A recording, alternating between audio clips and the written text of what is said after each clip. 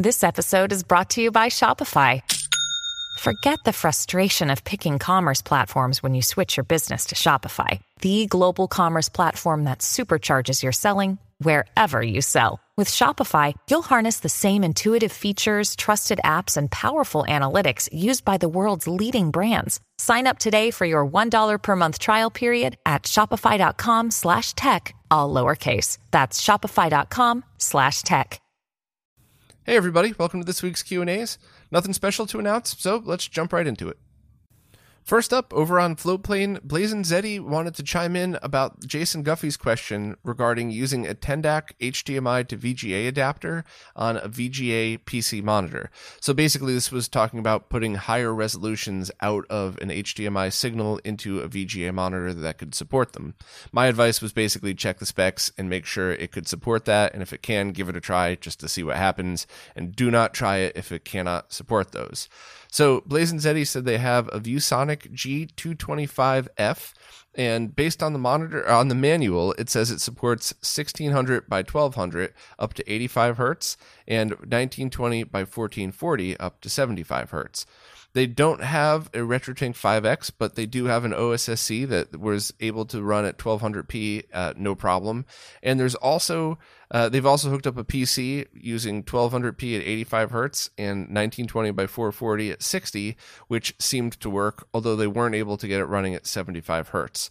So it seems to me that should be confirmation that sending a 1920 by 1440 signal to this monitor would actually work from the RetroTink 5X. I'm very curious to see how that looks, though. And I'm certainly by no means trying to dissuade you from doing it. Maybe that'll look absolutely outstanding. But if you want a true RGB monitor look, running it at 480p with scan lines on would probably be the better way to go about it. But I've never tested 1440p on a CRT, so maybe I'm wrong. Maybe that'll look absolutely insane. But try it, and snap some cell phone pictures if you can. Just post them on Imgur or something, and just label them properly. To just make sure, hey, test of this. Not for comparison use or something like that. Just to make sure people don't get the wrong idea. But I'm definitely interested in seeing how that all goes. So good luck to you, Jason, from last week. Maybe when I get over to Patreon, you've already answered that. And thanks very much to Blazin Zeddy for chiming in. Blazin Zeddy also had a question that I don't have a good answer for, and I would love the answer to this question as well. Blazin Zeddy wants to buy a ROM dumper specifically for NES, SNES, and N64 games.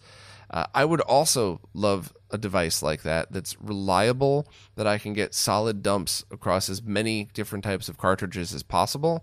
And there's definitely stuff out there, but as the point Blazin Zeddy made, they're either out of production devices or do-it-yourself devices. And I would also just love to buy something that I could plug into a computer and use an easy-to-click software, something GUI-based. Doesn't have to be fancy, but I don't want to type in a 500-character command line to every time I want to dump a save file or something like that. So I know that there's been stuff out there. There was the retro devices. People have hacked Retron 5s.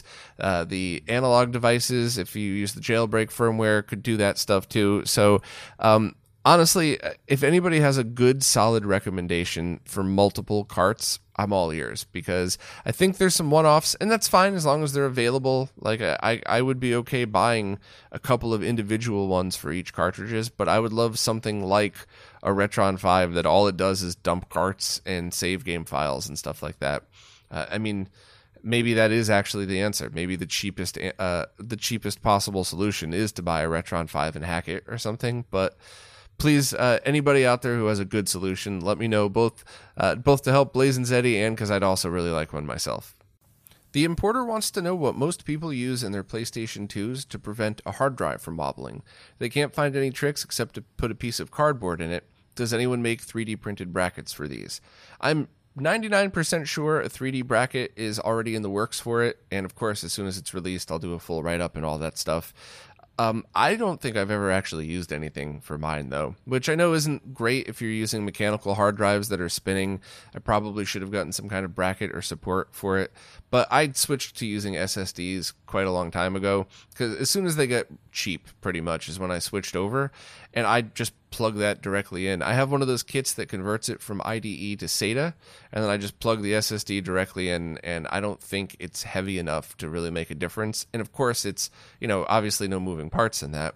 And I've seen a lot of people use SD to SATA converters in there, so there's almost no weight at all and no leverage. So they're both, both of those are safer than using a full mechanical hard drive. I think for now, a piece of cardboard should be good enough because it's non-conductive and all that stuff. But I do think that a 3D printed bracket would make the most sense, and I'll let everybody know as soon as one's released. But I also am not too worried about using my SATA drive, my SATA SSD the way I do, because it's just not putting much leverage on it. It's not much weight. And especially if depending how you orient your PS2, it might even be less weight if you put it standing up. Although at that point, it might slowly start to pull off the connector. So yeah, a bracket is a good idea either way, but I don't think anything exists yet. I will obviously post as soon as I find anything out. And if I'm wrong and if something does exist, please someone let me know, post in the comments or something.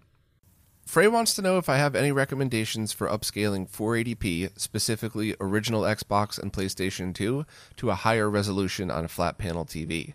They currently have both consoles connected via component cables to the component input on the TV. They have seen some Reddit threads that say get a good component to HDMI converter and then use the M cable from the converter to the HDMI input on the TV. Does that sound viable?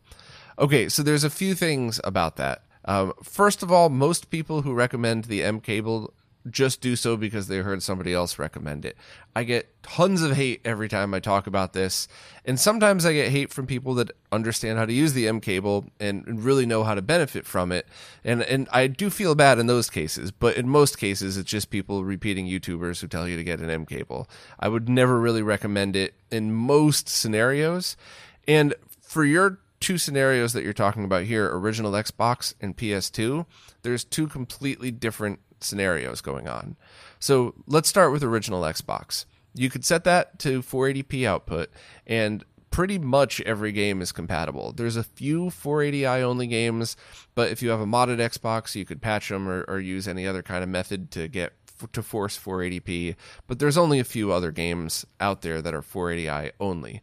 So in that case, yes, go to the link in the Amazon store that I always put in these videos, and then buy any basic component to HDMI converter, one that does not say scaling on it anywhere. You just want basically an ADC, analog to digital converter. Those add zero lag. I proved that in a bunch of different videos, and that allows you to get 480p to the HDMI input of your TV. So why the heck would you want to do that if your TV's got component inputs? Every TV I've tested adds more lag through their analog video inputs than they do through HDMI. Now, that doesn't mean that every TV will, it's just every TV I've tested. So I feel like that's a good practice. And if you're already happy with everything, in the case of the Xbox, I don't know if I would even bother doing that if it's already working for you and everything's okay. Now, in the case of the PlayStation 2, most of that library is 480i. So if you just pass that analog to digital into your flat panel, you're going to add a ton of lag on 99% of all flat panels out there, because the way they process interlaced signals is always going to take a lot more time than just regular progressive scan signals. This is another thing I've tested time and time and time again. So you would want some kind of deinterlacer. For both of those consoles, you could pick up a RetroTink 2XM, the multi-format, because it will deinterlace 480i to the Bob deinterlacing, which is a little shaky, but not too big of a deal for most people. And it'll also pass through 480p and 720p.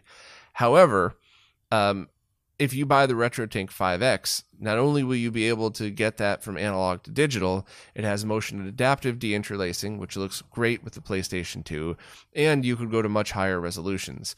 You can go to 1080p or even 1440p, and depending on what TV you're using, you might need to worry about different settings. It looks like the second part of your question said the TV you're using is a 1080p TV. So the RetroTink 5X is probably the way to go when it comes back in stock in a few weeks, a month, whatever it is, because you could just plug it in and update it to the newest firmware and never touch it. And in 1080p fill mode, everything will look great. You could mess around with the other modes if you would like to, but you basically just plug your consoles in and you never have to worry about it again. Now, you mentioned aspect ratios. The RetroTink 5X should take care of this for you. You asked specifically about the M cable. I don't know. I never really get that thing working right. In a couple of modes, it squishes it, and you have to set the aspect ratio on your TV. In other modes, it seems to work fine. There doesn't seem to be a rhyme or reason for this, but part of that is my TV. The main TV that I use to test this stuff is weird with aspect ratios, and sometimes there's no way to fix it other than to turn the TV off and back on again. So maybe my aspect ratio complaints are the combination of the M cable and my TV, not just the M cable. But as long as you have a TV that has aspect ratio settings, you should not have to worry. Even that monitor that I have that I'm looking at right now that I thought didn't have aspect ratio settings does. It's just buried in a weird menu. So that shouldn't be an issue. But once again, not to beat this to death, if you are looking at an M cable, you should really understand what that does. And I think most people wouldn't want to bother with that at all once they learned what its use is actually for versus a scaler that's designed to do things like deinterlace 480i properly. I don't think the M cable deinterlaces anything at all anyway. I think you would have to convert that signal to 480p or 720p for that to make a real difference. So in your setup with original Xbox and PS2, I would say RetroTink 5X or just, a cheap analog, or I guess just leave it as is and see if you're happy with it as is, fine. But I think a RetroTink 5X is by far the better choice than the M cable for what you're talking about. And once again, I don't hate the M cable. I just hate how certain YouTubers say that it's the solution to all your problems when it's really the solution to one or two very specific issues. So hopefully I didn't offend you. I would just always try to be open and honest. And if you're pissed, I'd rather have you be pissed for advice I can give as best as I possibly can than anything else. So hopefully I pointed you in the right direction without upsetting you. Curtis Singer was looking to test their BNC to SCART cable to make sure that the line was attenuated to the correct voltage. And this is for situations like you're coming out of an Extron crosspoint, going into any SCART device. You can't just take the sync level directly. You need to drop down that voltage. And in order to do that, there's a couple of ways to test. But basically, first, you stick your multimeter probe. Any multimeter can do this, even the cheapest ones. Stick your probe on the sync pin. And I believe if it's going BNC to SCART, it's pin 20, the top right one. And then just stick your other pin on the sync line in the center of the BNC cable. So, just the signal pin. If it beeps, there's nothing on there. If you see a resistance level on your multimeter, which depending on your meter, you might need to change to a slightly different setting. But if you see a resistance level that's around 470, you're fine. It could be 600, it could be 300, whatever. As long as it's around 470-ish, you should have voltage that's in the safe target range, and that's fine. So you wouldn't need to open it up at all. Now, if you put your probes on the end and it doesn't beep and you don't get a solid resistance rating or it's weird, then you would need to open it up to make sure there isn't something like a sync stripper in it. And in your case, I seriously doubt that would ever be made that way for the cable you bought from Retro Access. It's just one of these things where if anybody listening has one of those and they just want to make sure, just pop it open and make sure there isn't a circuit in there. And if there is, you could probably just remove the circuit, connect the sync line to a resistor and the resistor to the SCART head. Unfortunately, though, Curtis said they didn't want to open up the SCART head. I'm sorry if I miscommunicated that and made you feel like you had to open it up. You could certainly just test. But they purchased a breakout board that breaks the signals, each of the signals of the SCART connector out. This is actually designed for oscilloscopes. You could still use it this way if you'd like. You could still plug it in and hold your probe to it. But I don't think you would have needed it to accomplish everything, because if you don't get a beep or a resistance rating, you'd still have to pop the head open anyway. And once again, I'm pretty positive yours is going to be fine. But if you've already purchased this, this could be used for benchtop testing. You would still need to put 75 ohm termination on the output side if you wanted to use it with an oscilloscope. But that's really just designed for scopes, so you could hook your pin or your probe around the pins and not have to worry about messing with inside SCART heads and stuff like that. I think I have the exact same one, and it seems to work great. It just may have been overkill, but it's not like you bought the wrong thing. You just may not have needed it. So hopefully I pointed you in the right direction, and even if you didn't need it, now you have a cool new toy to mess with should you ever need it. Victor is Perfect seems to be having a weird sync issue when playing PS2 GunCon games through their specific setup. And the setup is a PS2 with a Sync-On Luma RGB SCART cable that has the composite video port on it, so you could plug in your light gun. And that goes into a G-SCART switch, presumably with the sync stripper turned on, into an Extron Crosspoint, because those require sync strippers, and then split from there into CRTs and the FrameMeister. And everything looks fine on the CRT, but it kind of drives the FrameMeister crazy. So there's a few issues with that setup, but I think the most telling sign is that they said when they use the same setup on their PlayStation 1, GunCon games look fine on both. It's only when using the PlayStation 2. So step one definitely would be unplug that cable from your PS1, plug it in your PS2, and see what happens. The only difference between those cables is the capacitors, and that's not really a safety thing. Or it's not really something you have to worry about, especially for testing. You might get artifacts on the screen, but it's not going to be the same thing that you're talking about. And for a 5-minute test, I wouldn't worry about that anyway. So that would be step one. If you plug in your PS1 cable into your PS2 and it works, get another PS2 cable, open yours up to check and see if there's a short or something like that. But if you're still having issues after using that cable, there's a few other things to check. First and foremost, what are you using to go from the Crosspoint to your FrameMeister? Do you have a BNC to SCART adapter? And like I just talked about, does it have the proper resistor in there to drop the voltage down? And if not, you're going to want to look into that, because at worst, it could blow out your FrameMeister eventually, and at best, it might end up just with weird sync issues like this. So I would think that if that was the problem, it would do it on all PlayStation 2 games, but who knows? Especially, too, because you're using a Sync-On Luma cable, and you're plugging the GunCon adapter into the composite port of the cable. So unless the cable is actually Sync-On composite, but even in that case, those things were designed so that they're not really splitting the video signal. It's not like you're putting a Y cable on, which is very bad for video signals. It's really just tapping the sync information, and it's not putting a full load on it. At least that's the description that it was told to me by people who are smarter than me. So that does make sense, though. The only other thing you were talking about is messing around with sync strippers between the GunCon port, or getting one of those cables that has a sync stripper built in, which are advertised as C-Sync PlayStation cables. I don't really like that advertising, because technically, yes, that's true, but you don't need a sync stripper in 99.9% of situations. This is one of the few that you do, though. The Crosspoints do require it. So the only other thing is, which revision of the G-SCART switch are you using? If you have one of the really older ones, it probably has a basic sync stripper in it. If you have one of the newer ones, it uses FPGA sync regeneration. And if you have, I believe, 2020 and on, there's 2 different sync options. So if you have the latest one with the multiple sync options, toggle all those dip switches and see if it makes a difference. It's a completely safe and free thing to try, so maybe that should be the second thing to try as well. But I definitely would not recommend getting anything with the sync stripper built in it as the solution. You really want to figure out what the issue is elsewhere. But my gut's telling me something's probably up with your cable. But please report back and let me know, because I'm kind of curious about this one. Door-to-Door Geek Stephen McLaughlin has 2 quick comments. About open source licensing and selling an item, money has nothing to do with the license, it's distribution. Once you distribute something that originates from something like GPL, then you have to show the source and give credit. Money's not part of that license.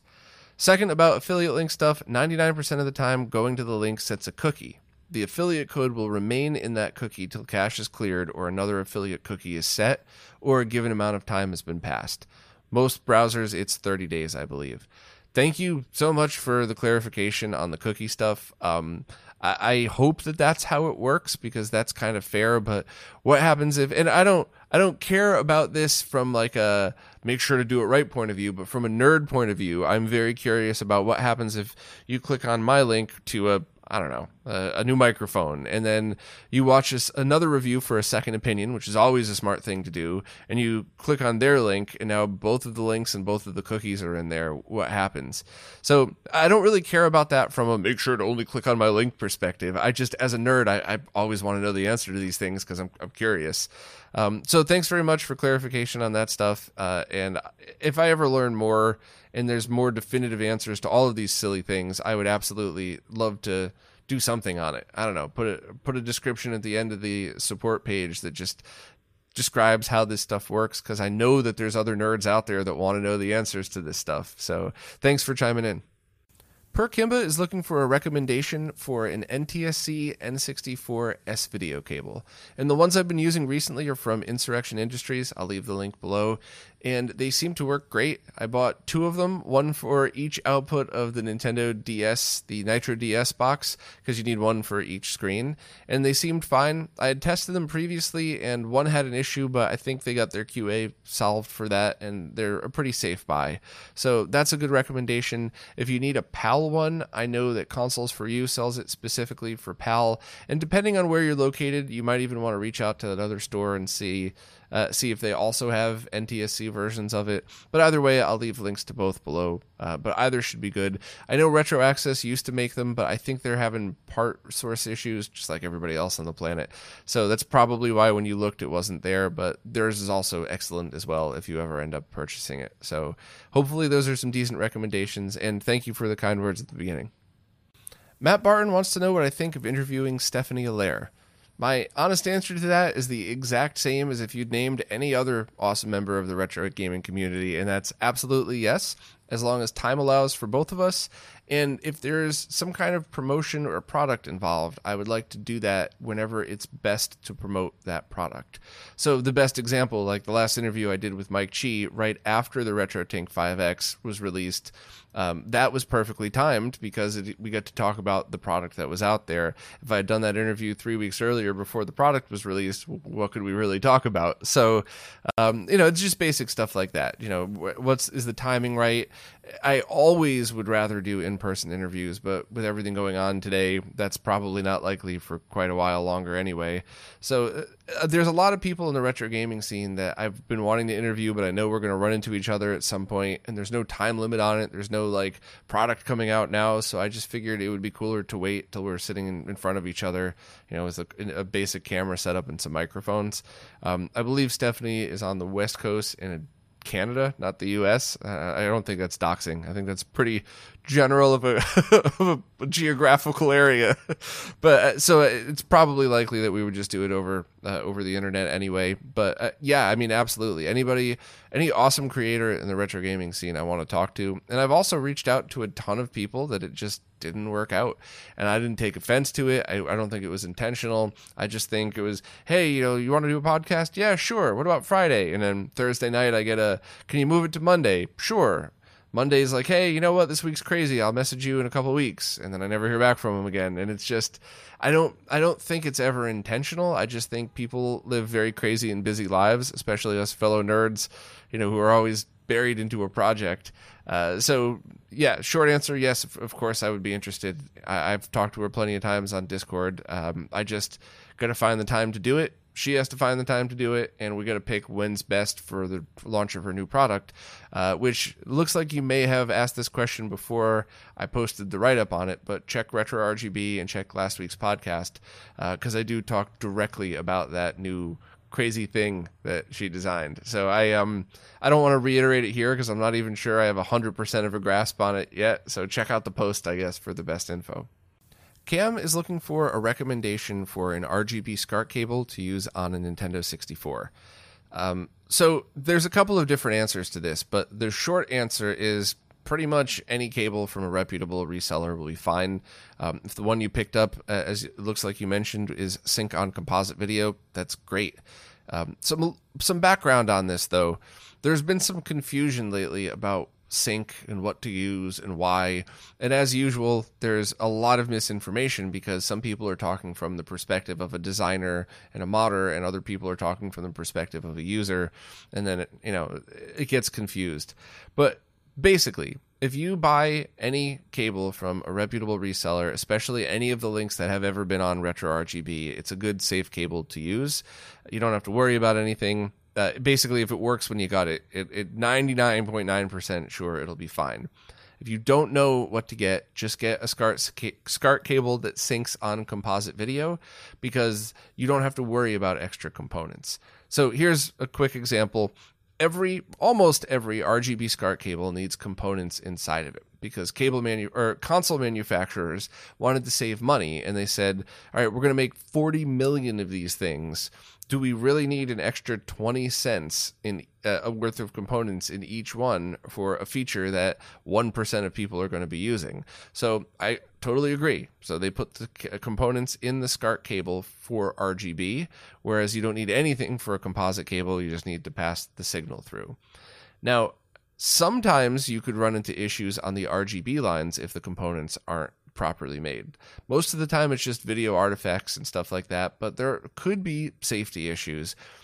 But the biggest difference is if you plug in your, terrible AliExpress SCART cable and all of a sudden everything is so bright the image is blown out, you're probably going to turn it off right away, because that's a sign that, okay, it's too bright. That's probably sending too much voltage. The cable's a piece of junk. I should have never expected a $2 cable to work. But you can't really often see sync issues. So if you get a cable that's outputting really high sync voltage, you won't know until your device dies and you go, why did my SCART device just die? It could take years, it could take days. I don't really know. It depends on the level of voltage and all that stuff. So that's why people say just use sync on composite video, because you don't ever have to worry, because all the components are already in the console side of it. So even if the cable is still really built really badly, you're not going to blow anything out. 99.9999 sure. I should never say never, but you're probably going to just plug it in and go, oh, the cable's bad, I'll get another one. So that's kind of the recommendation. The only downside to using composite video as sync is you could get some color information mixed in, so you end up with kind of a jail bar-like pattern or a checkerboard pattern on screen if you have badly shielded cables, or if you put it through cheap equipment. So junky, cheap SCART switches would be the equivalent to unshielded cables. So now, even though if you plug your shielded composite video as sync SCART cable into your OSSC, it looks perfect, but you put this crappy switch in the middle, now you have the same composite video interference as if you bought a cheap cable. So that's why people would recommend going down to using Luma as sync if it's available from the console. But then you run into the situation of going to non-SCART devices. So not SCART scalers, not TVs with a SCART port, but stuff like Extron crosspoint switches, certain RGB monitors that require pure just C-Sync. And that's why I've always just kind of said, well, if the cable's built properly, just get sync on C-Sync, because it's going to be safe to use and everything, and you never have to worry about compatibility or interference. But as long as they're built correctly. So all of the information that's been going around is rooted in correctness, but it's, as always, getting scrambled. And I'm going to go into a bit more detail with visual examples in this video to hopefully explain this. But to answer your direct question, your sync on composite video SCART cable from your N64 or even your Super Nintendo going through a G-SCART switch split to a BVM and a flat panel is the perfect scenario right there. If for whatever crazy reason you ever change your BVM to use a different production monitor that requires C-Sync, flip the switch on your G-SCART. And the G-SCARTs are all built great. I've tested the heck out of them with composite video as sync cables. I showed that in the SCART switch shootout video I did. So it's, that is the dream setup right there. You don't have to worry. You use composite video as sync. Compatibility with the consoles that you use, you don't really have to worry about. And the compatibility on the output side, you don't have to worry about because of the G-SCART. So hopefully that clarified things. But if any of it wasn't clear, especially if you're a beginner, and I mean this with love in my heart, I'm not talking down to you, but if anybody who's listening to this is a beginner and anything I said doesn't really make sense, please comment on this video, because I will absolutely take what you have to say to heart. and try to, because the video isn't finished, I could always re-record any of the audio parts. And if there's any way I could explain this stuff to be clearer to people who are just walking into the scene going, why the heck, what is sync and why is there 3 of them? And then what's a sync stripper and what does any of this mean? I want to make sure to clarify that as best as I possibly can. And I think the visual examples I'll show in the video will help a bit, but if any of my wording needs to be clearer, do us all a favor and please let me know so I could get the end of this video that digs into the technical stuff out to explain all of this stuff, because the goal is that you never have to ask this question in the first place. I don't think that's possible, but I'm going to try real hard just to make things easier on everybody. So hopefully that was a decent answer.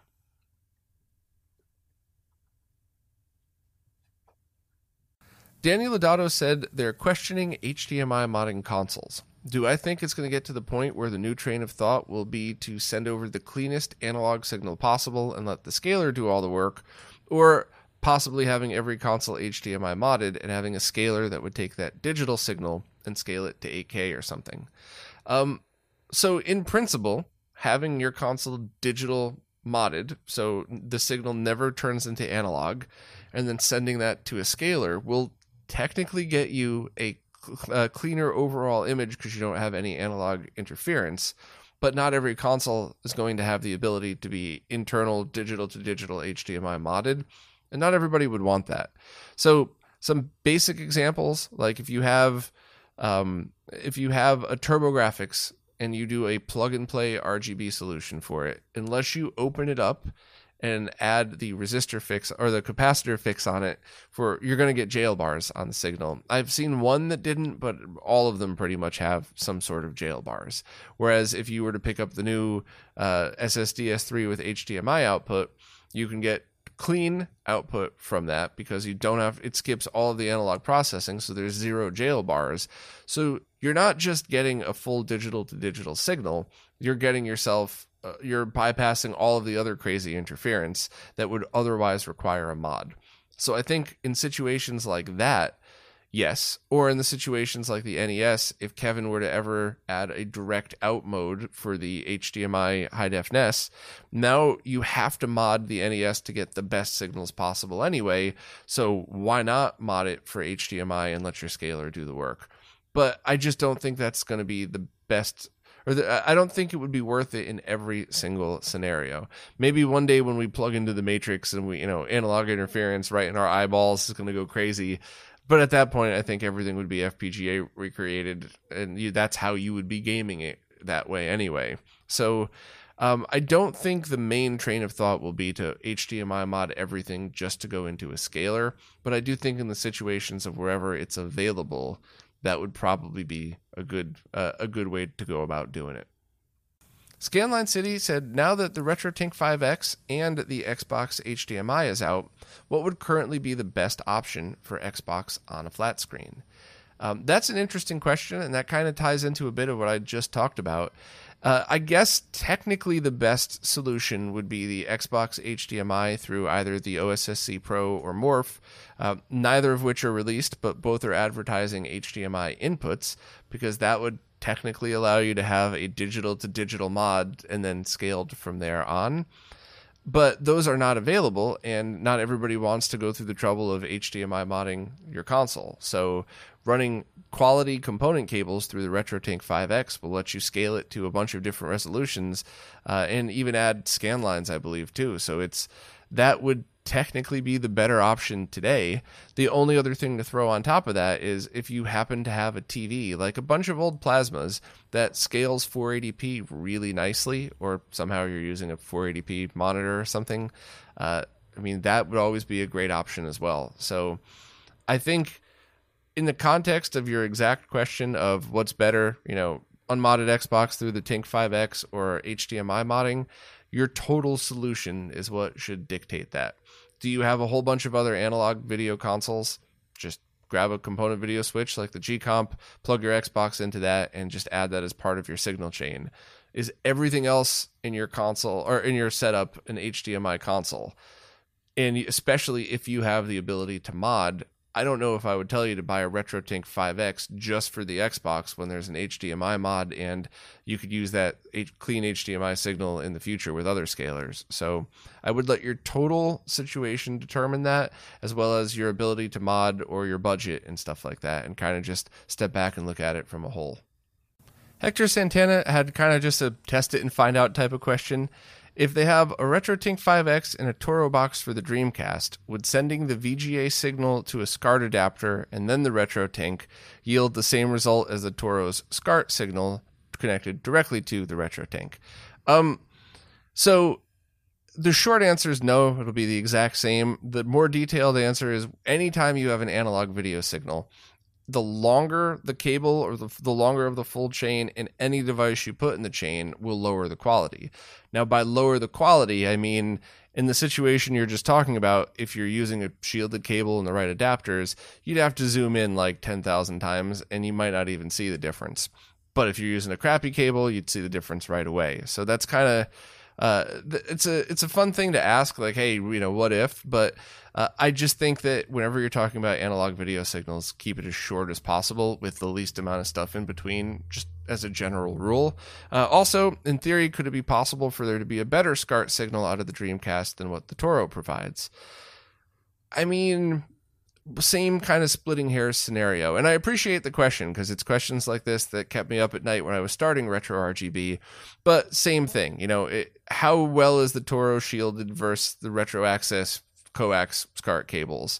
And if they're exactly shielded, if the Retro Access cable shielded a little bit better, theoretically you could produce a better picture. But if they're identical, having the Toro connected through like a SCART coupler directly into the side of the RetroTink 5X, same thing. Zoom in 10,000 times, and if you've removed 4 feet from the length, then maybe you could technically say it was improved. I don't know, but they're fun questions to ask. But they're also worth asking because it's totally possible that you used something that you bought 10 years ago, and it's like, hey, I have this thing that I bought 10 years ago. Is there a new solution out that's better? So it's a very good question to ask, and they're kind of fun questions to answer.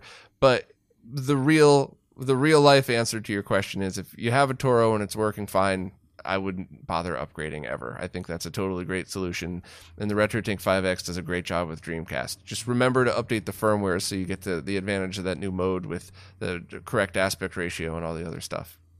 Jonathan Warren wants to know how much latency is too much latency, I guess in the full context of console, scaler, TV. And I'll give you the short answer and then go back and elaborate because this is not an easy one to answer. But basically, your average gamer can't really detect 2 frames of lag in any scenario. People who are more sensitive to lag or more pro gamer style could detect about a frame, but it doesn't often even affect their gameplay. They just kind of have to adjust around it. And even the most hardcore, best of the best players, through tests and measurement, can't detect half a frame or less, so 8 milliseconds or less. Coincidentally, there's one group of fighting game players that play one specific game that are all convinced that 2 milliseconds of lag will ruin your game if you have it. I'm pretty sure what happened there is somebody confused milliseconds and frames. So even if it was unintentional, I just re-recorded this section because I said frames instead of milliseconds. So it happens. It could have been an honest mistake where they meant, 2 frames of lag. It's too much for me for my fighting game, which is fair. And I think maybe they said milliseconds by accident and then a whole bunch of people repeat it. But there's a whole bunch of players of this one game that tell me all the time that 2 milliseconds of lag is too much. It's not true. Absolutely not true.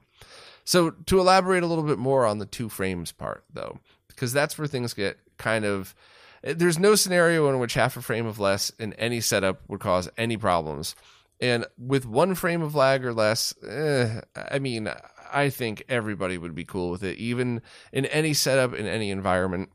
But once you start to talk about 2 frames of lag, then you start to talk about what kind of lag is there, where does it come from, and how does it affect your gameplay. So if it's something like your TV has 20 milliseconds of lag and your scaler has 16 milliseconds of lag, it's just over 2 frames. but they're not really going to change. You could hold a time sleuth up to each one of the bars for hours, and they're probably going to cycle microseconds, but never really even milliseconds. So having solid latency like that is always 2 frames is something that even pro gamers could adjust to. It's still not something that you would want to use in a tournament because you have everybody practicing on one setup and now you're going to change that setup. That's not fair to anybody. But as far as casual gaming goes or their own setups, 2 frames is usually fine. The problem is when you get variable lag. So you have these scalers that are designed for TV signals, not for video games. So you have a variable buffer going on there, which I've showed in a bunch of videos, on top of extra latency. So like that SCART to HDMI adapter or I guess the better one is the level hike cable, because that one had 80 milliseconds of lag, but I think it was between 50 and 80. So at the beginning, you're already talking about a ton of lag that's just too much to get used to for your average player who's used to playing retro games and 0 lag. And on top of that, you're adding a variability of a few more frames, which means that every time you go to time your jump, it's going to be different. Whereas that scenario of 2 frames of lag, solid lag through your TV, and let's say your RetroTink 5X in triple buffering mode, and by the way, you could even get that to about 1.5 frames if you have a quicker TV. That cheap one that I always show has 4 or 5 milliseconds total. So in that scenario, you're never you might have to replay the first time that you fall off a jump in Mega Man, but you're pretty much got it. Your muscle memory will time it, your body will adjust, but it's absolutely impossible to adjust if there's nothing to adjust to. So even if you played that same level 100 times in a row, which Phone Dork does brilliantly in that video that I always talk about, you're always going to get wherever your jump is timed, it's going to be a different spot, which means you can't compensate. So even though you're talking muscle memory, not reaction time, then it's nothing that can be programmed because it's always all over the place. Same thing with emulation. If you have an emulator, even in run-ahead mode on a fast computer that's varying between 0 and 1 or maybe even 0 and 2 frames of lag, you're probably never going to notice it at all. But if you have emulation lag like the Genesis Mini that ranges between, I think it was 3 and 7 or 5 and 7 frames of lag, yeah, you're definitely going to start to notice that. The only scenario in which you wouldn't is if you're a casual player. You don't have things that are like timed jumps on the screen. So, there's obviously different scenarios. If you're playing a turn-by-turn role-playing game, 100 frames of lag, you're not going to really even notice. You could, seconds, a couple of seconds maybe, but it wouldn't even matter because it's not about reaction time. It's just about choosing your game, like chess or Monopoly, same thing, right? So that's kind of the talk about latency. Too much variable. You don't really want to ever go 2 frames of variable lag on top of anything else that's there. But I guess 2 frames is 2 frames or 30-ish milliseconds is about what your average person would detect, or over that. And then about 1 frame, 16 milliseconds should be good for pretty much everybody. The only other time would be if you have electronic devices that rely on it, like light guns or 3D glasses and stuff like that. So overall, I think it's kind of complicated, but hopefully I was able to sum it up without too much word vomit in here. I'd be happy to elaborate more if you had like a specific area of lag that you wanted to talk about, or any kind of relevance to a specific setup. But I think that generalization should be pretty good.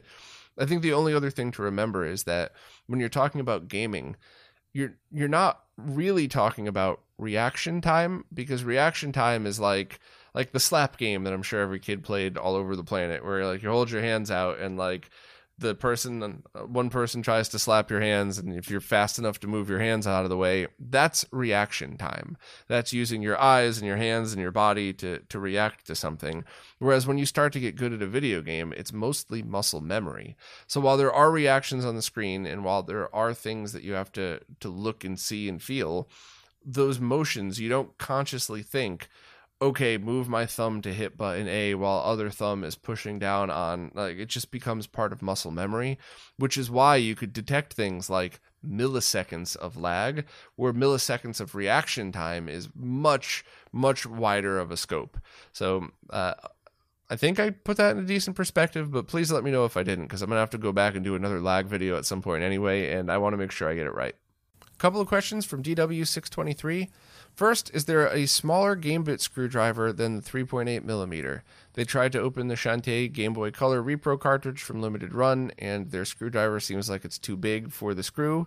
They tried to reach out to Limited Run Games, but the best they got from them was, we don't have any info because it'll void your warranty. Try your local hardware store. I don't know what they're using. Maybe they used something custom. I don't know why they would use anything other than either exactly what you find on other Game Boy carts or just a Phillips head or something.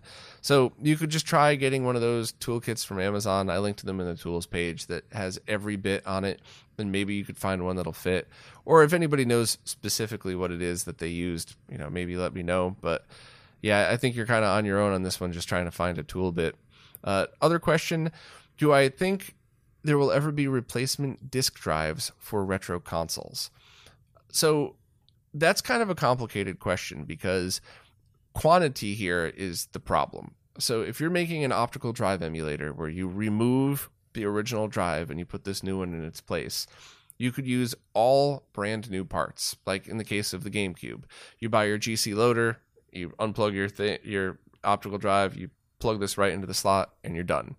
So you don't need anything that's old stock that you have to go find. Whereas if you want to have a replacement drive that's brand new, you either need to find stock of all the parts somewhere and then reassemble them, configure them, and ship them out, or you need to make them from scratch.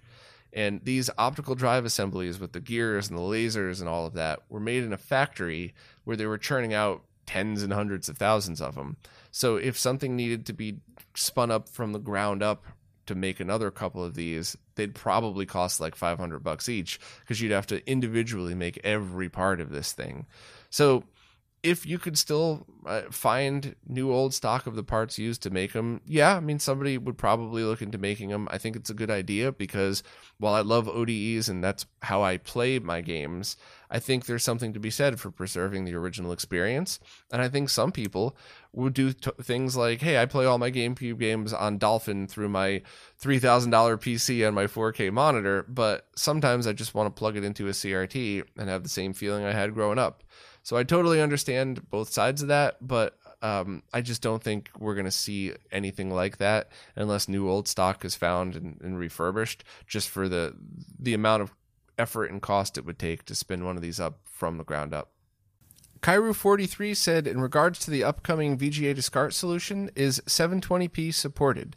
Yeah, definitely. And in fact, this is exactly how I used it. I have this cheap HDMI to VGA adapter, and then that's going into the same SCART adapter I've been showing you for a while now, and it works perfectly. I haven't tried higher than 720p. I don't think there's a need for that, but 720, 480p, and 480i and 240p all seemed to work through the converters that I used, and I think that's the exact solution that you were looking for. Rather than have a component video, so you have more cables to deal with, you use VGA and then just use the converter at the end. So HDMI to VGA as opposed to HDMI to component.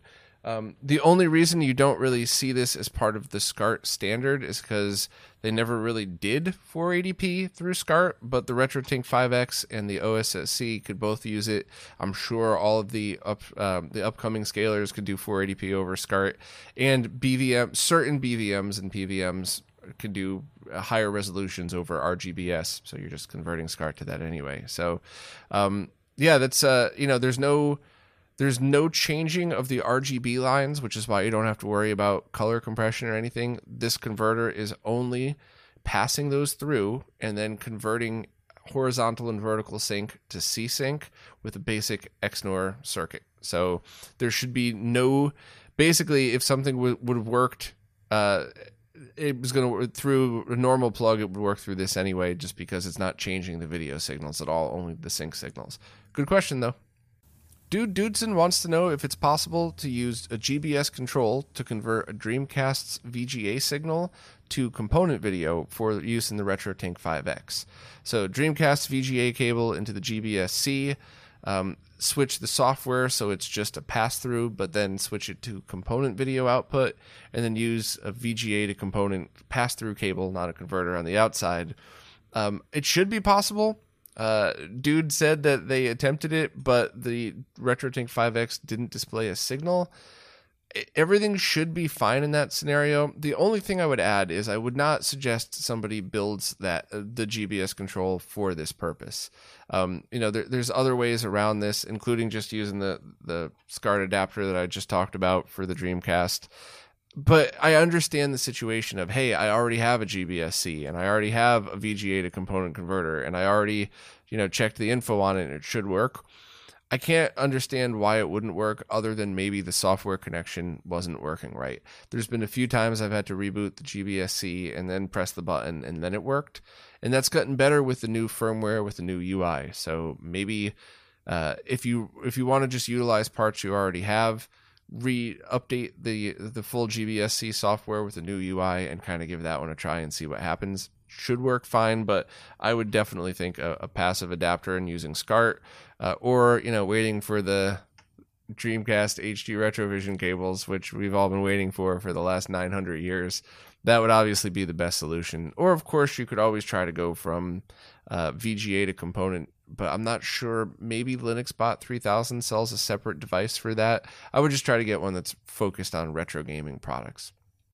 So Kayak wanted to clarify that last week they asked how to make cables to connect to an arcade power supply, and they wanted clarifications like, why do two cables sometimes connect to one terminal?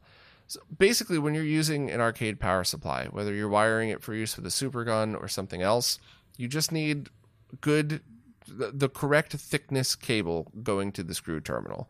So you don't want to use super thin conductive cable. You want to make sure to use the correct thickness. You don't need some giant, huge power cable. You just want to make sure that you have something with enough conductors on the inside that's covered with some kind of rubber. So no exposed conductors. You just want to prevent shorts and stuff like that. But that's pretty much it. When you see things like two cables connected to one terminal, sometimes depending on the cable, people like to double up on grounds just to have more grounds. In many cases, like in the inside of my mini arcade machines, I have multiple stuff connecting it. So I have all of the power outputs going to the arcade board, but I also have a ground and 5-volt wire going to like a fan or something to cool it off, or the front LED power buttons. So that might be why you sometimes see it. Sometimes people like to color code them. Other times people use all the same color wire. So they're really, when you asked if there's a resource to learn how to make them, no, because it is as straightforward as it looks. If you have something labeled 12 volts, you have to connect that to the 12 volt line. If you want to do something fancy like the fork connectors, try to find crimping tools, depending on what kind of fork you want to use. But the only thing you really need to know is you just got to make sure to put 12 volt to 12 volt, 5 volt, or negative 5 volt to negative 5 volt, 5 volt to 5 volt. Everything matches. There's no crossover like a network cable or anything like that. So, I mean, I would just make sure to use cable that's thick enough, and that's pretty much it. So hopefully I answered that correctly this time. I'm so sorry if I'm still not quite getting it, but please let me know. Couple of questions from Jason Guffey. First, a while back, I talked with John Linneman about potentially setting some modern consoles to lower resolutions to maybe get better frame rates out of them. And in the case of some PlayStation 3 games, setting it to 480p will get you a higher frame rate. And a lot of these games aren't always rendered at the full resolution you're outputting. So we talked about maybe coming up with a database of games that would benefit from that, but we never did. And I think that's something that we could swing back around to once retro gaming scalers with HDMI inputs start to come out, which should be this year or early next year or something. So that, I think that's going to change things, because then you're not just letting your TV scale a lower resolution image. You're putting it through a device that's designed specifically to tackle stuff like that. So we'll swing back around to it whenever those are released, and maybe the wiki will be up by then. Also, you wanted to know, is now a good time to pick up a Sega Saturn? Prices are all over the place for everything these days. I've seen stuff online go for an insane amount of money, and then 2 weeks later go down to a very reasonable price, and then go back up again. So if you really want to try a Sega Saturn, try to find one in good condition, and you should be okay. Also, they have an RGB modded N64 that works with a RAD2X, but does not work with a SCART cable that they picked up. So my guess is the SCART cable syncs on C-Sync, the RAD2X syncs on composite video, and the RGB mod for the N64 didn't include the C-Sync mod or didn't do it right. That's just a guess, but this is yet another reason why so many people say just get sync on composite video cables, because you would not have to worry about in this situation. And if you ever needed to test that theory, all you would then have to do is just plug in a composite video cable. If you get video on the screen, then composite's working, so it's something to do with the cable or the mod itself. But in your situation, that would be my guess. So pop the console open and mod it for C-Sync, or potentially get a different cable. Or if you're not going to be using S-Video cables, you could jump Luma to C-Sync, and that should be okay. But you would also have to make sure there's no other components in there. So I would just complete the mod and make sure that the C-Sync line is there. Lastly, how does HD Retrovision get component video from consoles that didn't support it? There are many custom circuits inside each of those cables that convert RGB to component video. So that's kind of the other reason why that component versus SCART debate annoyed me a few weeks ago, because it's taking the same RGB signal that you get from a SCART cable, and it's converting them to component video specific to each console, which is why you get such good performance out of those, and why it's equal to or better than SCART, because what if you compare it to a crappy, junky SCART cable? But basically, it's just a converter inside, and if you use a high quality RGB SCART cable and an HD Retrovision, your output's pretty much going to be identical. There's a little bit of low pass filtering in the HD Retrovisions, so you could argue that those are better in some scenarios, and maybe 0.0001% not as good in other scenarios. But even in my video comparisons I do, a good RGB SCART cable and an HD Retrovision cable are going to be identical in performance. It's just full functionality and stuff like you would never have to worry about sync, because those would use the composite video for sync as well, so that you don't have to deal with that stuff. So hopefully that puts it all into perspective. Well, that's it for this time. As always, thank you so much to everybody that supports in any way possible. It is your support that is keeping all of these videos, the behind-the-scenes research, and everything else going. So thank you all very much, and I'll see you next week.